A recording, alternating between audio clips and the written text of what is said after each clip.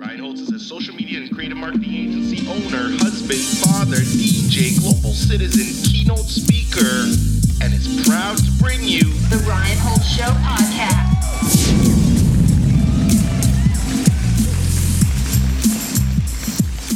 Hey everyone, welcome to another episode of the Ryan Holtz Show podcast. Man, I have the most amazing guest. Really cool that you're here. I'm here. We have a whole crew here.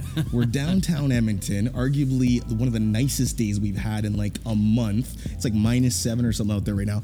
But I want to start off with a quote, Shawn, and the quote is this: man can never become innovative unless man knows who he or woman, she, knows who they are. What do you think about this? Wow. Well, first of all, let me tell you, and I'm gonna respond to the quote. I've been wanting to jump onto the pod with you for a while for a couple of different reasons. Number one is that I feel like we are basically cut from the same cloth in the sense that we're both from the hood. We've never met, by the way. Never met. We're both from the hood, Millwoods. He's got that African butt too, right? You got that African origin butt. We're both from the hood. Your son's two. Mm-hmm. My daughter's two. Your mother passed away at a very young age. My father passed away at a relatively young age too. So I feel like there's a lot of commonalities. We'll get into that. Getting back to your quote around innovation. To be honest with you, I believe it so much. I think to me, innovation is about creating value in new ways. And in order to do that, you have to have a deep realization of what you want to offer to the world. And you have to actually understand who you are. Organizations have to understand who they are in order to actually build and transform and build and create things. So I love that you brought that quote. If you don't mind, if I can steal the quote and then put it into my next talk. Absolutely, man. No problem, man. Just give me that photo. Give me that little credit on that deck, that little PowerPoint. For everybody who's listening, if you're not aware of Shawn Kanungo, he's a digital strategist / innovative / disruptive keynote speaker. His mandate is to go into big businesses that are, kind of sleepy and big. It's kind of like one of those businesses where it's like, okay, we want to change our letterhead. It has to be like passed through 25 different people. Meanwhile, Ryan Holtz Marketing is a 3-person show, and I'm so quick to make a decision that I could take out the big guys, so to speak. How and why have you chose this career path? And I don't think this is something necessarily you can go to university, college, school and learn. You have to come out of your mom's womb curious. You have to come out of your mom's womb saying things like in class, like, well, why this? Like, why that? Not just taking, information as raw data into your brain and then saying, okay, this is the only way it is. You're all about, well, how else can we do it? And you're all about, well, this process is good. How can we make that better? Or how can we disrupt it?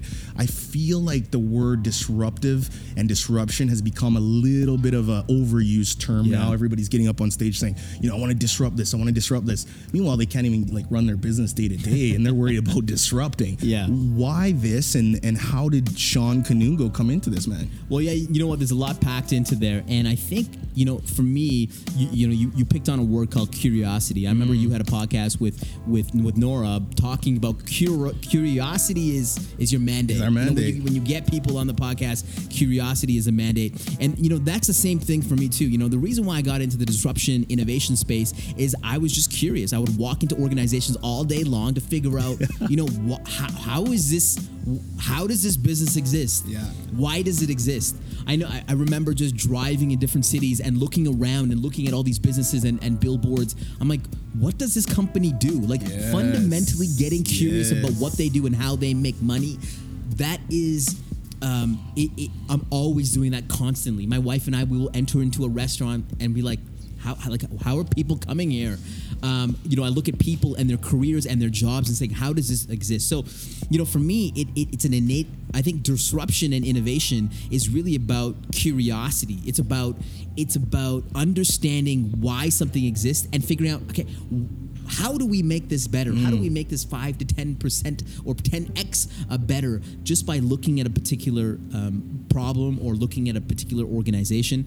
And so it goes back to that curiosity. And for me, at a very young age, it's just part of me. I don't know, maybe it's part of, growing up, Millwoods, I don't know what it is. What about you? You're the same way too. You're always looking at ways. I'm a picker, man. I'm a picker. It's when I meet somebody, like I'm looking through their eyes into their soul, man. Like whatever you're telling me, usually verbally, I'm not really listening to that. I'm actually picking up on your mannerisms. Yeah. I'm kind of animalistic when it comes that way. And what my biggest beef is with even human nature is the lack of self-awareness in which people walk around, do their business, even in their personal lives. Give me an example. Adhere to. Give me an example. Self-aware is somebody who's running a company that knows they should be a number 4, not a number 1, and they're willing to let their company go belly up because they don't know how to run a business. A shitty business person. Right. If we were to venture to say, like you talk about like Fortune 500 companies and stuff, some of these names aren't even on the list anymore because they're long gone. We look at retail operations in the retail sector. Look at all the stores that are shutting down, man.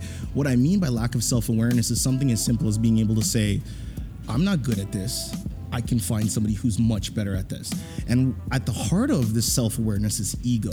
Ego has been known to kill like everything in its path. And Ryan Holiday writes a great book, and it's called Ego is the Enemy. Ego is the enemy. Ego is the enemy. Ego is the enemy. And you know, in the innovative and disruptive sectors, I think, especially for what you do, when you go into a business and say, here's how you can do it better, not everybody's going to receive that message so well. Some people, if they're egotistic or let the ego start feeding into their mind, they might take it on as, oh, Shawn's trying to challenge me here. And now your defenses get up. Some of the best leaders and business people that I've ever met, they're so receptive to just criticism, constructive feedback, always trying to learn, always trying to, build. We talk about the Warren Buffetts and the Steve Jobs. These guys always, to this day, think they never solved anything. They're constantly hungry for that. So when we go back into, our original question is that you're an innovative guy. We come from Mill Woods. We do all these things. You've listened to the podcast. But my podcast is simply centered around people who are doing different things, having the self-awareness to understand why they're doing those things, and then having the humility to understand when they're not doing them well and to find somebody or learn how to do them better. And I think that this is at the core of even what you do, because how can you go into a company and say, okay, company XYZ, you need to be more innovative? That company is built by human beings. The human being is the one that's the driver of that company. People come in and talk about CRMs, customer retention management systems. They talk about their marketing. You can always tell a bad leader or a bad business owner when they keep saying to you things like, and this is lack of self-awareness, oh, it's the marketing. They really got to pick it up. Oh, it's the accounting. Really got to pick it up. No, you suck. You need to pick your shit up. And then you need to build out from there. What is your thoughts on just human nature, lack of self-awareness, and what does that mean to you? It's funny because you're saying all this, and I don't come. I think you come from like a psychological background, right? Psychology. I think that's what you wanted to do when you grew up back in school. That's what you wanted to do. I don't come from the background, so I haven't. That's not my realm of expertise. But to be honest with you, I fundamentally agree that being aware, having that consciousness, putting aside your ego is the most important thing when it comes to innovation. And especially today. And the reason why I say today is because there's so many things coming at us. There's so much technology. There's so many things happening from an innovation standpoint. To be like an innovation strategist, not only you have to understand what's happening around with technology, but you have to actually understand what's happening with media, with culture, with entertainment, with startups. Like, you actually have to understand what's happening at a broader level. But let me tell you this, it is literally impossible. It is impossible to be abreast of everything. Absolutely. And so, as a leader, traditionally as a leader, if I'm in an organization, if I look at a leader, I say, give me the answers, right?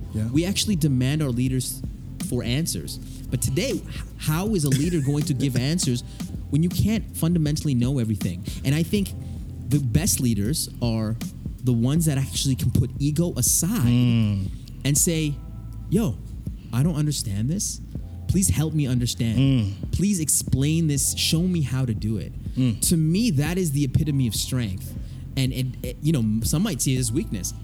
I don't know what I'm talking about, but to me, it's the epitome of strength. And today, with all this, just the global nature of the world and the ubiquity of technology, like, you need more. You need to put ego aside and learn from others. So you're kind of fast forwarding. So you listen to the podcast. Why did you want to come on to the podcast? And I mean, you'll shoot me a message here and there saying, "Yo, man, I listened to that. I really love the point you made there." Or you talked about Scott. You talked about my wife. You talked about even Claude, things like that. What about the podcast really intrigues you listening? Because you're somebody who I can tell fundamentally, like, your personality is big. I think you would be somebody that, man, to hold your attention, like, you better be like, not boring. I think you'd be on to the next thing. Yeah. What about the podcast? What about the conversations or a conversation really pulls you in, makes you feel compelled? Well, speaking honestly about your podcast, yeah, man. To be honest with you, I don't really care about the guests that you get on. I'm actually listening for you. I'm listening for your thoughts and your interviews and what you're dropping, as opposed to the guests. I mean, you have great guests, but I think I'm listening for your insights, and it's a reason why anybody listening to a podcast. Are you actually listening for the interviewee, or are you listening for the interviewer? Yes. And so, to be honest with you, I think it's the interviewer, and you've had some really great folks. For me, I'm listening to the podcast because it is, you come from a different world than I do. Yes. Which is around marketing, yes. branding. Yes. That this is something that, I'm always thinking about and Yes. trying to work at. So for somebody like you who's an expert in this space, who, I want to learn from you and what you're saying in this space. So that's to be honest with you. And to be honest with you, you've had some really great podcasts. I'm thinking that this is going to be the best podcast that you ever had, to be honest with you. Hell yeah, man. Shout out to Shawn Kanungo. Can we get like a little ding sound in there with that? Well, ding. I love how you start all your podcasts, by the way. It goes, ding. Yeah. Where do you get that? That's from Funkmaster Flex, I think, what? right? I take my B-roll music, and this is funny because every time you do an interview that centered around video cameras, the video people always say, "Don't look at me." But this is the Ryan Holt Show. I'm going to look at you guys. You guys are absolutely great. You're real. But the trueness of that is, I think the music sets the tone. I think the music is absolutely everything. What track are you going to drop underneath this? I don't know, man. I don't know. I really got to check it out. I really don't know. So listen, I want to ask you a couple questions because Sure. you are the OG when it comes to personal branding and when it comes to marketing. Yep. Like you were, one of the guys that would. I remember this. Earlier on, like I used to see you I still see you everywhere, and you always had a unique take. You always dressed, fresh to death. Yeah. Watching you on the breakfast, the breakfast TV, Man, good. And you got the fresh socks. Everything looks fresh. You were the original. When personal branding is a thing now. Yeah, but you absolutely. You literally created the genre, man. You know what?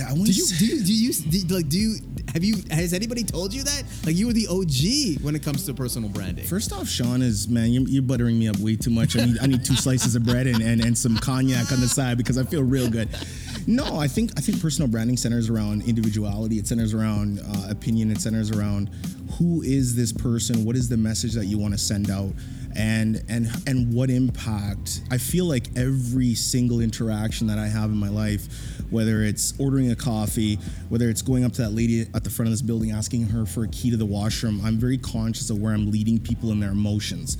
And I don't want, when people interact with me, to have a bad experience. And it could be on a minute level, it could be on a massive level, because I feel that there's so much negativity in the world on a day-to-day that if we were to ask like 20 people in this building, 15 of them have a really kind of a scarcity mentality, where I have an abundance mentality. I'm like, there's enough pie to go around. So I'm very conscious of how I want to make people feel.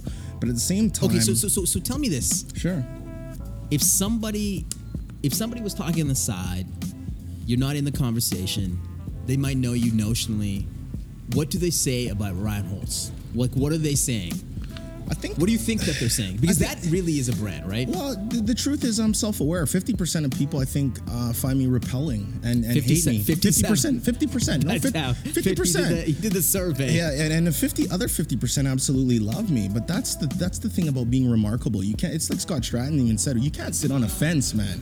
If you want to be innovative and you want to make change in the world, you have to come out and say, here's my stance. I'm willing to back up my thesis. And if you don't like that, then you need to, keep it moving. So for me, if everybody said, oh, I like Ryan, I'm not doing my job properly. If everybody likes Shawn, you're not doing your job properly. You need to make some waves, not intentionally. I don't want to ever make people feel bad, but if somebody doesn't like me because of their own insecurities, that's on them, right? You know, my mom, and again, you know, going back to that, the death of her, in 13 years, she instilled a certain confidence in me that a lot of parents struggle to do with their kids in a lifetime. And for that, I'm thankful for it. And I know your dad passed away. It's the same thing, right? You talked about, you know, how your dad was a photographer crazed person. And, you know, every family portrait you see, nobody was smiling because your dad was too crazy about, you know, got to get the right angle, got to get the right lighting and things like that. And I'm like, well, I get it, because, you know, your dad took pride in his family. He, you know, even me to this day, I'm like, Dejan, come on. And everybody's like, yo, man, just take the picture. I just want to enjoy the moment. But again, right, 50% love Ryan Holtz, the other 50%. How do you know that? What do you mean 50%? I can tell by people's demeanors when they meet me. I can tell kind of the follow-up. I can tell when somebody's bullshitting me. I can tell, you know, by the interactions they have with me on social media. It's funny, I'll have, you know, over 20,000 Instagram followers, and 5,000, I think they absolutely hate me, but they hate me so bad they can't ignore me or block me or unfollow me because they're like, I'm too curious about what this motherfucker's up to. Interesting. And that is the truth. And that to me shows me, Ryan, you're having an impact, because even these fucking people that don't like you, they still can't unfollow you because they're like, I'm curious about what he's doing. Because at the end of the day, I think even if somebody doesn't like me, their question inside themselves as to why. I think when I meet a confident person, like such as yourself, man, we gravitate. It's like peanut butter and jelly. They don't get defensive. They're like, hey, I love what Ryan's doing. It's kind of like me when I meet somebody who's like extremely accomplished, doing well in their field. I love it. You know what the first thing I want to do? I want to talk to them. And I want to ask them a question and shut the hell up and just listen. I want to get educated by this person, because I'm like, in 20 minutes, they probably could give me like what a professor could in like a year worth of study, because they're in the field, they're actively doing what they're doing, and they're actively building brick by brick by brick. So it's funny, you know, who is Ryan Holtz? Ryan Holtz is a two-geared person. It's business and family. I don't know a third gear. It's family and business. And if you look at my calendar, it's family or business. It's family number one, business after that. Everything else after that. I could care less about business when it comes to my children, my wife, my family. That to me is everything. So what about personal branding? Sure. Do you think that there's a... Do you think personal branding has sort of jumped the shark, and that, you know, we've sort of asked everybody to carry a personal brand, and everybody wants to be an influencer, and you know, it's getting... It's diluted. It's diluted now, right? The a little whole bit. point about I think it's listen, don't get me wrong. I think it's really important to have a personal brand, but do you think that there's a stigma to it now? Of course, because people are thinking, I'm just Ryan, I'm just Shawn. Like, I don't need a sock business card, or I don't need something that's unique. I'm just a very boring person.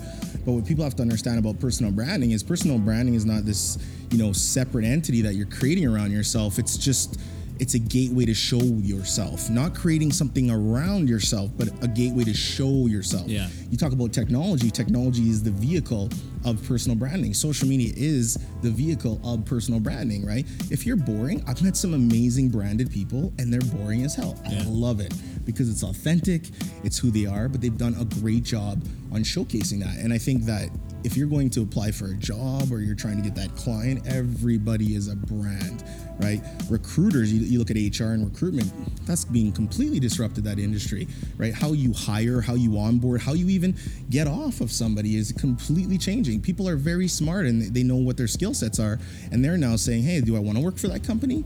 I don't even in a bad economy, I still think that the job seeker's always in the driver position. I think any company that thinks they're in the driver's position, that's a company that you got to call Shawn, because they need to be innovated. They need to be disrupted. It's people first. It is so hard. You look at the cost of onboarding somebody who is unique and great at what they do. You cannot replace, and I don't believe that, because people say everybody's replaceable. No, they're not. No, they're not. That's just BS. So you're connecting the fact that, you know, if as a job seeker, if you have a personal brand, then you become, you know, you're basically building. Your equity's a lot better. Because I mean, if I go and apply for a job right now, first of all, my requirement for salary is going to be completely different, right? Like my resume is going to be like, check out my like I'm not even going to give you a paper resume. Yeah. I'm going to give you my website. I'm going to tell you a few things. I'm going to go Google me. And if you can't Google me, I don't want to work for you anyway, because it already tells me about your corporate culture. Yeah. But I tell people, I'm like, don't depend on somebody else to tell you what your value is. You need to be constantly on a daily basis telling the public what your value is. And it's not in an egotistical or arrogant way. It's just simply saying, But wait a minute. You have to. I disagree with you. Okay. You got to constantly tell people about your value. Did you just say constantly tell people about your value? Have to. Subliminally. Okay. But let me tell you. I feel like you should just be you, and part of me. So I'll just back it up in terms of my personal brand and how I sort of build my brand. We're going to talk about that too. I haven't sold anything. I'm not selling anything. I'm not telling people my value, but I'm sharing my thoughts. I'm sharing my ideas, and I literally have not asked anybody to buy anything of mine. ShawnKanungo.com. YouTube videos. Who is Shawn? Yeah. The first thing I get to when I get to Shawn's website is a list of your dates of speaking. My friend, that is what we call a sales pitch if I've ever seen one. Now, going back though, because I don't mean Shawn. Brian Holtz is calling me out. I don't mean Shawn has to say, yo, I'm great. My name's Shawn. Hire me. This is what my speaking fee should be. That is ridiculous. I'm saying Shawn needs to tell the market how great he is by consistently putting out great work, which then automatically, fundamentally means great value, which then fundamentally acts as a sales pitch.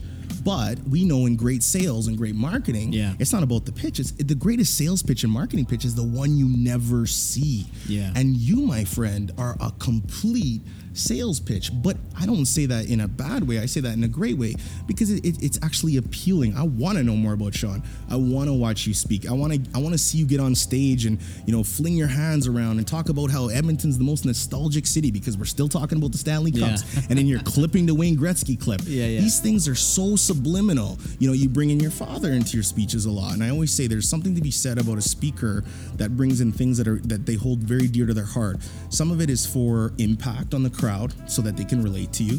Some of it is because that's just who you are and that's the fabric of who you are and you're proud of who you are.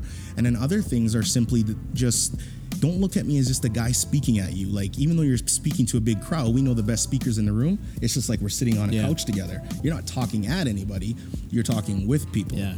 But you do disagree. I want to hear why. But I wanted to clarify. Well, no, I know I get that. And you said that, I'm basically, I don't know what you said. I'm a walking sales page or something like that. Sales card. Subliminally. Yeah, which is huge. And to me, that's important because, I don't want to be in your face, selling you something. I want to be, I'm here to provide my ideas. And by the way, if you want to hear me speak somewhere, then there's an opportunity for you to do that. But 99.99% of the people that are going to be watching me or hearing me, they're not going to buy anything from me. They're just here to consume content, and I'm okay. I don't need them to buy my stuff. Of course, right? And so for me, in terms of building a personal brand, I love the people that are really authentic. They're not asking them to. You're not there to buy anything. You're just there to. You're just you, right? Absolutely. And absolutely. I resonate with that because, and I don't want to be like. I see some people they're selling their like multi-level sort of buy my master book class and program and all that crap. I just feel just inherent. You're talking personal brand, okay? It's like when we talk about brand, right? You got Versace, you got Walmart, right? Do you see anybody ever going to Versace and be like, hey, listen, man, I'm a brother, you're a brown. I'm cheap, man. I want a deal. I'm not paying retail. Yeah. But you don't go into Louis Vuitton and be like, yo, man, I want that 20% off. They'd be like, if you have to ask me, you probably should like walk out that door right now. That means that their brand has been in perpetuity. The longer you hold off asking for money, the bigger your brand becomes. Yeah. I'm not building a marketing company or a podcast. I'm building Ryan Holtz. And it's consistent. It's going to be completely long tail. the equity on that name and the perpetuity in which it's going to be formed is going to be something that's amazing and beautiful. And you're right. What happens with that is people, it's inbound. People automatically reach out and say, hey man, maybe I want you to speak at the conference, or hey, I know you do marketing. I have a business. What you do is exceptionally well because it's class, it's branding in perpetuity. You're not playing the short game with this. You're playing the long game. No, exactly. You know people's eyeballs are on you, and you even said opening up before we even press record. You said, listen, if I'm going to do something, I got to do it well. My brand is everything. Well, so totally, like, that's really important to me. So, the reason why we're doing this podcast and the reason why we're in a really dope location, the reason why looks good and people are looking at this and it sounds good and looks good is because I want a product. And you already put out a product that is polished and crisp. And same with me. That's why when I have a amazing, shout out to my videographer. Shout out to these guys. And don't Naz. look at them. And Naz, they're the best. The reason why I get the best videographers in the city to help me with my stuff is because I want my stuff to look the best. And if somebody's gonna hire me or do business with me, Absolutely. I think they should know that. Listen, this is not gonna be on the cheap. This is gonna be, this could be a high quality product. This is not going to be on the cheap. Can we get a ding for that again? Edit that in right now. Ding. Not on the cheap. And so this is, and this is not only part of my brand. It's not because I need to have this. It's because I want to hear something. I want to watch something. I want to feel something that is high quality. Absolutely. I mean, and at the end of the day, that's why I will. I'll go out and get the best videographers or the sound guys or whatever to really ramp up what I'm doing. Because I listen, at the end of the day, like I want to consume my own content. You're a change maker. I mean, arguably one of the best speakers I've heard. I haven't seen you in. I haven't seen you in. And you've seen a ton of. I haven't seen you in. I haven't seen you in public, but I watch your video. Video doesn't lie. I mean, your energy that you bring to the stage is very unique. I think the one thing I like about you, though, it's sometimes I see a speaker and their content. It seems almost separated. Like I know they studied their content and they studied their deck, and maybe they're more visual, so they're throwing up slides of images because that automatically correlates. Speaking, as you know, is one of the most feared things like humans can do. Yeah. Some humans would rather die than get up and talk in front of like 10 people, let alone 1,000 or 5,000.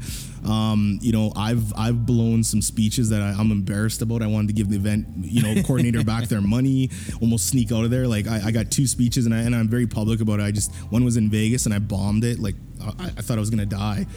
I don't know what happened. It just was not my day. Did you choke up, or did you just the audience wasn't vibing with what you were saying? It was just off from the time I stepped on the stage. Like I just felt it. Like I went to step on the stage. It's almost like my legs wanted to give out, and I didn't know why. And it's like I was prepared. I drank water. I did my routine, and I don't think you can shoot 100 for 100 all the time. No. But these 2 are in my head, and it's kind of like my fear point for every speech going forward. And I even had one. I still hear about it. Like I've had people see me. They see me at that conference, and they came to other conferences, and every time it's like, Ryan, you're an amazing speaker. Like, but what happened in Vegas? I'm like, oh my God. I'm gonna get stays in Vegas. They're like, no, it doesn't. Stays on Facebook, Twitter. It's like ingrained. But my question to you is that, what is your preparation for speaking? Is this something that came natural, or are you like a complete Toastmasters guru that said, my God, I'm going to start speaking at a young age? Like how did you get these chops, man? Yeah, well, first of all, I appreciate it, and you're an amazing speaker, and your voice is incredible, and you I've seen some of your stuff online, and it's pretty amazing. So coming from you, that means a lot.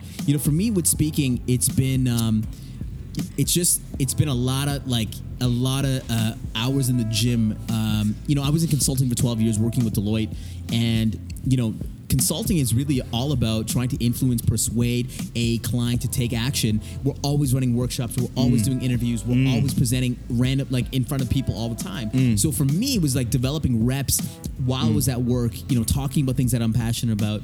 And, that was part of it. It's just getting in the reps. I think you need that, just presenting all the time. The other thing is also, part of speaking is performance. 100%. And I've always sort of been a bit of a performer. My friends and I, we've had our own film like you're crew. a theatrical dude. You're at the Wind Spear with your friend there, and you guys are killing the audience. And and I don't know, what event was that? That was it looked like a lot of brown people in the crowd. That was a Moscow's Film Festival. Yeah. We were emceeing. It's something that we sort of that we helped out doing, and it was a lot of fun. Do you think the fact that you speak gives you a huge leg up on your quote unquote competitors or competition?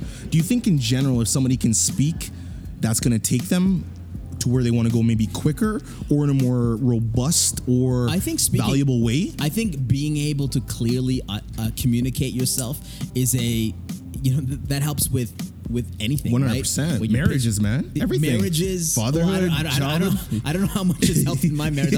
I'll ask my wife later. She loves you. She's always like, you got to communicate better. I'm like, I'm a professional communicator. You should be able to do that. No, but no. I think being able to speak is one of those things that is just, it's ubiquitous. It can help you with anything, whether at your job, with your friends, with your relationships. It's a beautiful skill, and I've been fortunate enough to. Have you ever bombed? Any? So is there any that stand out in mind where you're like, I got one or two that just like, and you're not saying you bombed them just to say it, like you're like, no, I felt bad after. It's funny. Almost cried, like it was brutal. It's funny. Sometimes you'll bomb because the audience is not vibing with you. Sometimes you'll bomb because you don't have a good performance.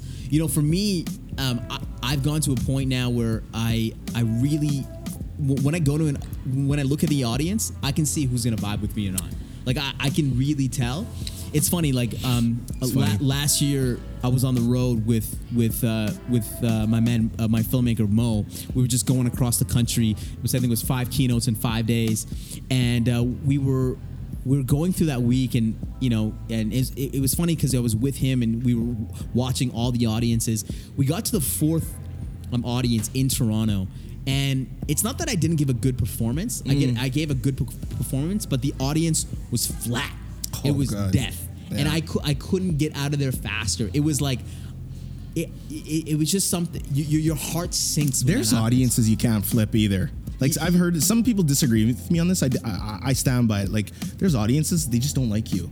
Like, you know what? And I'll be straight up. Flip it. I'll be straight up with you. Like old elderly white males, all in the audience, they don't jive with me. They don't vibe with me. I don't know why. No, it's not all the time, but if there's a predominantly older white male audience, most of the times they will be sitting there. I'll be like, okay, tell me something I don't know, kid. Let's go deep here, because I think we have a lot of these social, movements and things like that, like Me Too. We have a lot of Black Lives Matter, racial things. Went to Me Too, Black Lives Matter, real quick. Well, no, because I feel like we're in business too, and I think it's people who are watching this. I mean, I got lots of people who are non-Caucasian that listen to the podcast, Asian, Indian. I mean, even I look at my child. My wife is Egyptian, Lebanese, and Spanish. I'm Jamaican and German. My child is like United Nations. We are like one love, one piece in our household, right? The only reason we'll kick you out is because you don't eat our food. Like you're done to us, you're dead to us. We love the world, and literally I put global citizen because I'm a proud Canadian, I'm a proud Jamaican. So this is something that holds dear to my heart. But I think we have to be honest and say, like, I've been to some little conferences and stuff, and I'm like, I don't want to play this racial card in my head because I think it's a very not good thing to do. But I'm like, does that play a role? Because sometimes I do feel it, but I don't like to amplify or bring attention to it because I feel that it's doing a disservice to other minorities, quote unquote. But I think it's there. To be honest with you, and I want to clarify. I just want to clarify that I know that audience is they don't vibe with me as much, but I love it because for me, if I can change. But why? Why don't they vibe? They don't. Why? I think it's because. I think they have gone through business for 40, 50 years, and they didn't have to change. And I'm coming here with a message. You look like change. Yeah, you look disruptive. I come into an event where I'm talking about change and transformative change, and that is fundamentally against their how they've built their businesses or how they think. And so it's a massive shift for them, right? As opposed to a younger, whether it's a younger audience, a female audience, a minority audience, they're a little bit more open to change. I don't want to pick I don't want to make this racial at all. No. But but I'd love actually being with those audiences, because for me, if I can get folks to think about disruption or innovation in a new way, that is like the biggest win for me. That's why I love. That's why I love being in innovation. So for me to take somebody who is a non-believer and changing them so they become a believer. Hallelujah, amen, brother. Then to me, that's the biggest win, right? Yeah. If I'm just preaching to the choir and people who are already understanding, how disruption is changing every industry, how it's changing jobs in industries, then like, why am I there? So you said two key words. One's racial, one's cultural. This is what I can't wrap my head around, is that racial to me is like so on one side. I love the word cultural because I do feel like we're going through cultural change. It's a change in ideologies. It's a change in, swagger. It's a change in, the average person now that's working at a Fortune 500 company. They don't even wear a tie anymore sometimes, and they're wearing what you're wearing. Or, you got millionaires that are rocking Air Maxes, the owner of the Patriots, right? Don't talk about the owner of the Patriots. Yeah, right. That's another buzz one, right? That guy got caught, Come on, man. My wife said, though, this is true because I think it's funny. Kraft, yeah. She's like, man, the guy's got so much money. Why would he go up in the place? Can't you call a number? Well, have that number call a burner phone and then do the dude. Yeah, I think a lot of people are ragging on Robert Kraft on that. I think, at the end of the day, I don't want.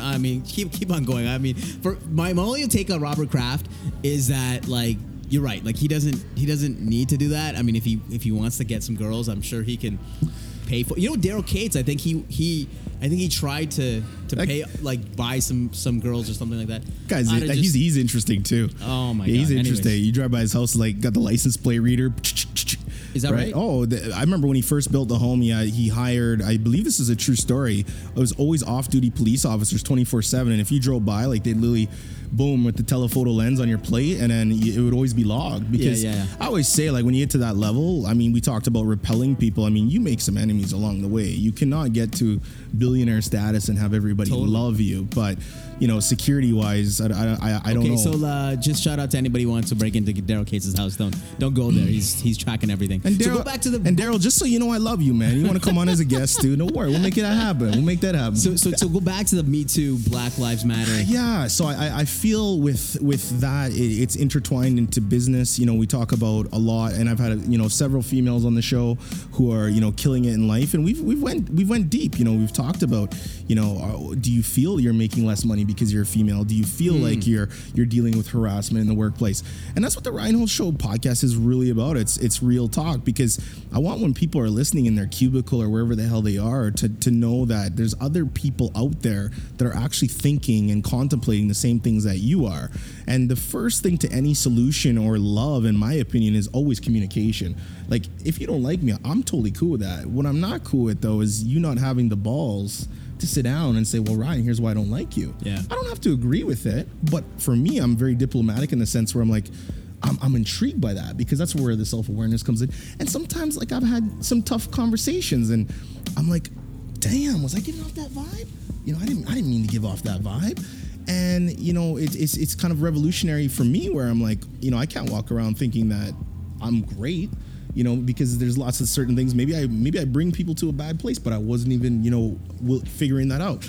Kind of going into what you do as a speaker, I think that's huge. I think when people are booking, I think the crowds you're talking to, I think event coordinators, every time they bring in a speaker or keynote, if that keynote does not perform, that is on them. Whoever's their boss is like, yo, you're fired tomorrow. Totally. 100%. And they're looking at you to say, okay, it's kind of like Scott Stratton said. He said, my job is to go to the line, but not cross the line.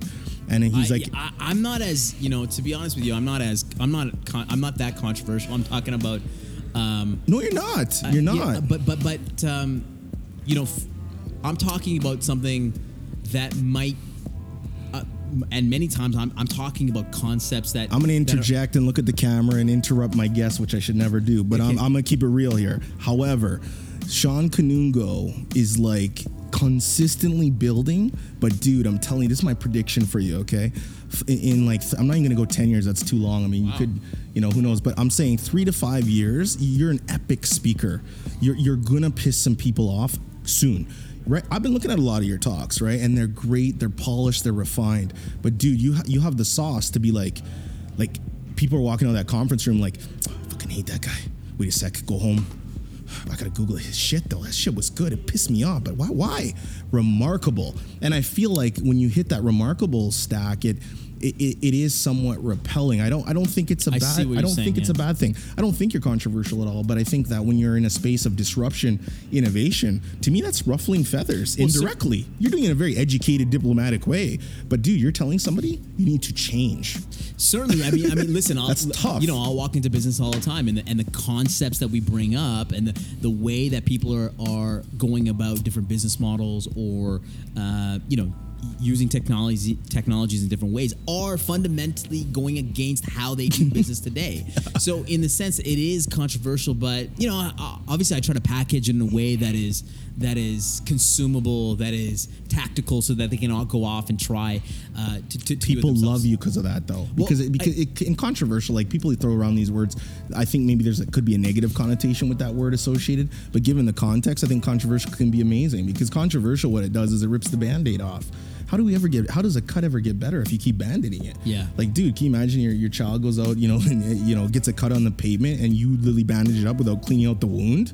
Not gonna be good, totally. Like, I'm just giving a simple analogy, but that is the truth. And you're gonna look at her and be like, listen, we gotta take some rubbing alcohol, clean all that out. And she's like, I hate you. But then she loves you after, because man, you were the guy that ripped the Band-Aid off and said, I'm not giving you the 3-year solution, I'm giving you the 30-year solution. And I think that's huge, man. And a lot of business people out there, they're sick of people coming in, speaking to them or consulting with them. Even me, I come in and talk about the same things as a marketing person. And I had a guy tell me, he's like, Ryan, I'm sick of people telling me what I need to do, for 1 to 2 years. I need to reshape my whole thing. I'm here for the long game. Yeah. What does this look like 5 to 10 years? Which, at the speed we're moving, I don't know. I mean, but I can say you need to go here and go here. And I always tell businesses, I'm like, listen, keep your process, maneuver it a bit, and make sure you have something that's built in to always be listening and watching what the industry's doing, and then making sure you have some sort of department that can implement change quick. Yeah. And they're like, that kind of makes sense to me, because it's like, you have this built-in innovation driver. I hear what you're saying, and it's like, I see some of these people, I look at the crowd when you're talking, you see some guys and they're like, and you see their pupils dilating, because they're like, what he's saying makes total common sense, and I love it. But then he's thinking, how the hell? I got to talk to Suzanne tomorrow. Yeah. Who Suzanne kicks my ass all day. And I got to tell her that she needs to do her thing differently. And that's where that top down kind of comes in. But well, listen. I'll tell you this. At the end of the day, my biggest, I guess, happiness that I get is when somebody takes my talk, the concepts of my talk, some of the tactical things from my talk, and actually goes to their executives, goes to their bosses, goes to their leaders, and actually goes off and executes and actually makes something happen. And they come to me and say, hey, Shawn, we started this, or we did this, or here's the result. To me, that's everything, right? To me, if I can get one person in the audience to go off and do that, that is everything. And like I said before, if I can take a non-believer, and that's why I love the crowds where people are sitting like that, because I know there's going to be a non-believer in that crowd, and they can take what I've said to them, and now they're going off and doing something amazing. Like that means the world to me. It's interesting, because you're right. Like, the non-believers, they came there not to believe. I mean, this has nothing to do with you, and I've spoke to those types of people too. Shawn Kanungo, man, I'm telling you, social media. How do you factor in social media into your personal life / professional life? I would say you're there, like you watch, like you're there. But you're not heavy on the, I'm gonna keep putting stuff out. Is there a strategy, or you're just I'm doing my thing? I need some tips. I need some tips from the social media guru. For me, social media is very deliberate, and I don't know. I need some advice, because I don't know if I'm doing it right. I don't know if I'm doing it right. See, just how does it make you feel? Like, what's your stance on it right now? Like, I mean, in Shawn Kanungo's world, I love social media. Let me just break down how I post on social media. Okay. LinkedIn has been beautiful for me, and it's been beautiful for you as well. And posting a video on LinkedIn has been really great for me. I love posting a video on LinkedIn every week. I'll try to do it on a weekly basis. Sometimes I miss a week, but weekly basis of something that I said during a talk. Maybe it's a hot take. 1 to 2 minutes, just getting feedback. I actually use video on LinkedIn as not it's whatever you see on LinkedIn or wherever. It's actually not a polished version of what I've done in my talk. It's actually the first time that I've actually delivered it. And you know why? Because I'm actually posting it to get insights into the actual topic. I want people to comment, to see what they're saying, so I can actually build upon those ideas. Traditionally you'll see something on a platform, it's because it's perfect, it's polished. I'm actually posting something actually raw on, so that I can actually perfect it over time in my actual talk. So that's me on LinkedIn. Instagram, I probably need to be doing more. I'm not optimizing it. I don't hashtag. I'm not doing any of that stuff. Same with Twitter. Like, it's not really my platform. Facebook, I have my own Facebook profile, my own page. I'm not really doing. I'm posting regularly. Social media to me has been really great. Listen, it's been the gateway for my speaking career for sure. I need to do more, though, I think. What do you think, man? You're the guru. You're the expert. I think social media is evergreen content, which means that when you put something out there, it works as like all these different kinds of legs for you. I think anybody who's a great, orator, can talk or speak or communicate, needs to show that, but then also needs to show that human side. Like, if you go to my Instagram, I'd say it's 50% personal. Another 50%, professional. The engagement for me is huge. Direct messages where I live on Instagram. It's last year, I would say 35% of my new business came from Instagram alone. What's amazing on my Instagram account is I'll get people direct messaging me that will never like a picture or comment on a post, but because they see it. Absolutely amazing that way for you. I think for you as a speaker, give me some tips. Yeah, here. I think tip number one is you post at least as a basic one 3-4 times a week if you can on Insta. And then I think you take Gary Vaynerchuk said the whole like 9 cent or 2 cent or whatever, that 18 cent rule. But you take hashtags. If I post 3 to 4 times a week, this is my fear that it takes work. People just get sick of me. No. Nobody gets sick of you because you're posting something that's making their life better, right? This is where that's what I'm always fearing. No. Okay. Here's the thing I want to chat because my whole thing is that I don't want to mix, and maybe it's my mind, but like I don't want to mix business and personal all together. Everybody listening, I hope he ends this well, because I'm going to crush him with an innovation statement. The innovating guy is going to get innovated. I don't think the people follow me. Do they really care about what I'm doing, for business, or they're just there to just see me as a person? So that's my dilemma with IG, is that I don't know the right mix between business and personal, and it has nothing to do with business or personal, right? It's not like you're putting out your Visa or MasterCard saying like, I just dropped all this money on whatever. Like that to me is like cheesy. But you're just showing Shawn, like, your child, that's huge, right? Dad's anniversary, your dad loves photography, grab one of his old cameras. Hey man, this is a story about my dad. He loved this camera. This is like family portrait land. Yeah. Like, if I'm seeing those kinds of things, what it does is it subliminally says to me like, Ryan, you're interested in this guy. And then what I'm going to do is start, going like that with my thumb and then checking out what else you do. And the bio on Instagram, that's when I would tell everybody listening right now, make sure your bio on Instagram is proper. Don't write a paragraph. Nobody fucking even knows how to read anymore. Emoji that shit up. Like if you look at my bio, it's father, husband, heart. It's very visually appealing. Very, podcast every Monday, a couple blue arrows going down. But Insta for you is a gateway for your business. It's a gateway for anybody's business. But Insta for me is not a... Freshie over there, I'm looking, right? Those guys right now, you know what I'm saying? Like, they got pictures of food. I just say from a personal standpoint, maybe I need to just change my mindset around it. Because you sound like an old, not innovative person. No, personal. For me, it's my friends. Like, when I'm with my friends, that's already the first problem. Don't listen to your friends anymore. No. When I'm with my friends, we don't talk about work.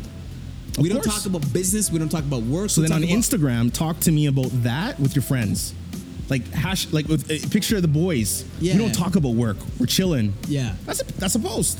Because like it's being aware of how you're feeling at that certain moment, right? Maybe like there's times I'm like, I hate social media, like I hate marketing, and I've actually posted about it. I'm like, I want to disconnect right now. I hate phones. I'm like, Instagram family, I love you, but I hate Instagram. It's like one of my most liked pictures because it was honest.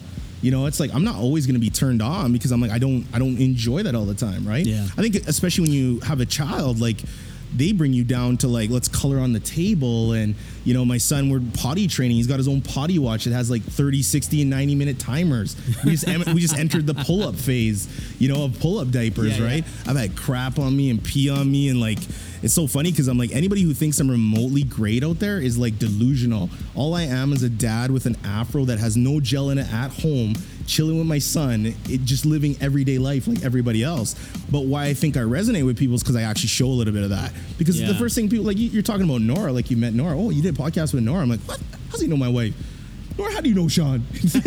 You know, but it's like people do that all the time because I'm showing that aspect of them. I think the personal and professional, it's blurred now. I think whatever you wouldn't want on a billboard. That it's nice to have, like LinkedIn definitely, like my Facebook page definitely is professional. Yeah. And IG for me is like sort of more on the personal-ish side. Like I don't post my talks on Insta. It's all the same. It's all the same. It's all the Enjoy same. it. Enjoy it. Okay, so this is... Enjoy it. Enjoy it. Okay, listen. I want to end off. Yeah, what is the end off? Like I want to end off by telling tell everybody who listens to the show, first of all, that you'll be back on the show. Listen, and what you bring to their life that's valuable. And look in the camera when you talk. Wow, what do I bring to their life that is valuable? Well, first of all, let me tell you this. If you've gone this far in the podcast, let me tell you that this is the greatest podcast that has ever happened. 97% listen through rate. And you can find me everywhere at Shawn Kanungo. You know, I think at the end of the day, for me, is and what I'd like to say to the audience is, if you're at home listening to this, if you're in your car, wherever you are, my whole thing is like, just take a shot, take a chance. If you're working somewhere and you think that this is what I see all the time, people working somewhere, they want to be innovative, they want to try new things, but they're not allowed to. This is my advice. Try to get yourself fired today or tomorrow. Literally just try. And that means actually taking a shot, trying something new, trying an experiment that might, you know, fundamentally change the business or enhance the business. And what you will find 99.999% of the time is that you won't get fired and you'll actually take a shot. You'll actually take a shot and you might get promoted and you actually might fundamentally change your trajectory and the company's trajectory by just taking a shot. And by the way, if you somehow do get fired, let me know. It'll be a great part of the story. But no, I think that's just it. I think there's so many people within organizations that are sitting there and they're afraid to take a shot because they're afraid of the repercussions, and it never happens. And I've always taken this mentality and I've seen it work. If you don't try to get fired, your customer eventually will fire you anyway. Woo! And that's what people need to understand. And that's the truth. Your biggest competitor is never your peer in the business. It's always the customer. If the customer was not in the picture, nobody would want to change. But it's the customer that's implementing all this change. So if you don't get fired by your boss, your customer's going to fire you anyway. Wow. Everyone. I wish everybody. We're gonna clip that. We're gonna post it everywhere. And I just hope that the Zamboni cleaner that's been going around this Enbridge Center. Yeah, as we're talking, I think everybody should know we're at Enbridge Center, downtown Edmonton. It's a very cool environment. We got Zamboni cleaners. I think this is a very innovative way to do a podcast. We're sitting by some glass. Shawn, how can everybody reach out to you? Where can they go? Where can they see that subliminal sales card of what you do? Well, to be honest with you, I think, you know, you can follow me everywhere at Shawn Kanungo. I think my main platform is LinkedIn. You can add me there, send me a note, say you love me on this podcast, and Man, I love hanging with you. I love chopping it up with you. Appreciate you, man. I want you back on the show. Everyone, thank you so much for subscribing, all the reviews on iTunes. Please, at Reinholds1 on all social media channels. If you have any questions, comments, concerns, or guests, info@reinholds.ca. And all I need you to say, man, is Reinholds Show Podcast. Reinholds Show Podcast. Boom, dizzle, baby.